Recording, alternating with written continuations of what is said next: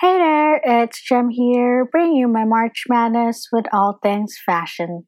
Shout out to Violacious Curiosity for sending me an article by the New York Times, which I'll be talking about today. It's called The Sewing Army.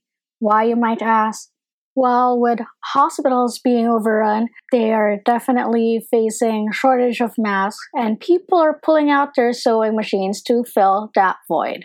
People are definitely getting crafty and creative, cutting it up, stitching it together, looking for different fabrics, repurposing dresses, bra straps, shower curtains, even coffee filters, or any other materials that they can stitch up together.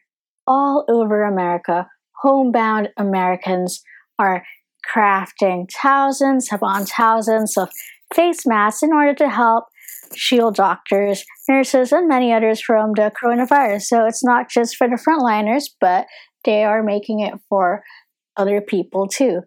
But this sewing army has to meet an urgent need, and that is to help out hospitals that are overwhelmed by the fast spreading pandemic. It's no surprise that not only in America, but all over the world, hospitals are experiencing shortage of protective gear, particularly face masks, and it is at an alarming rate. But for now, some of the void is being filled by the sewing army.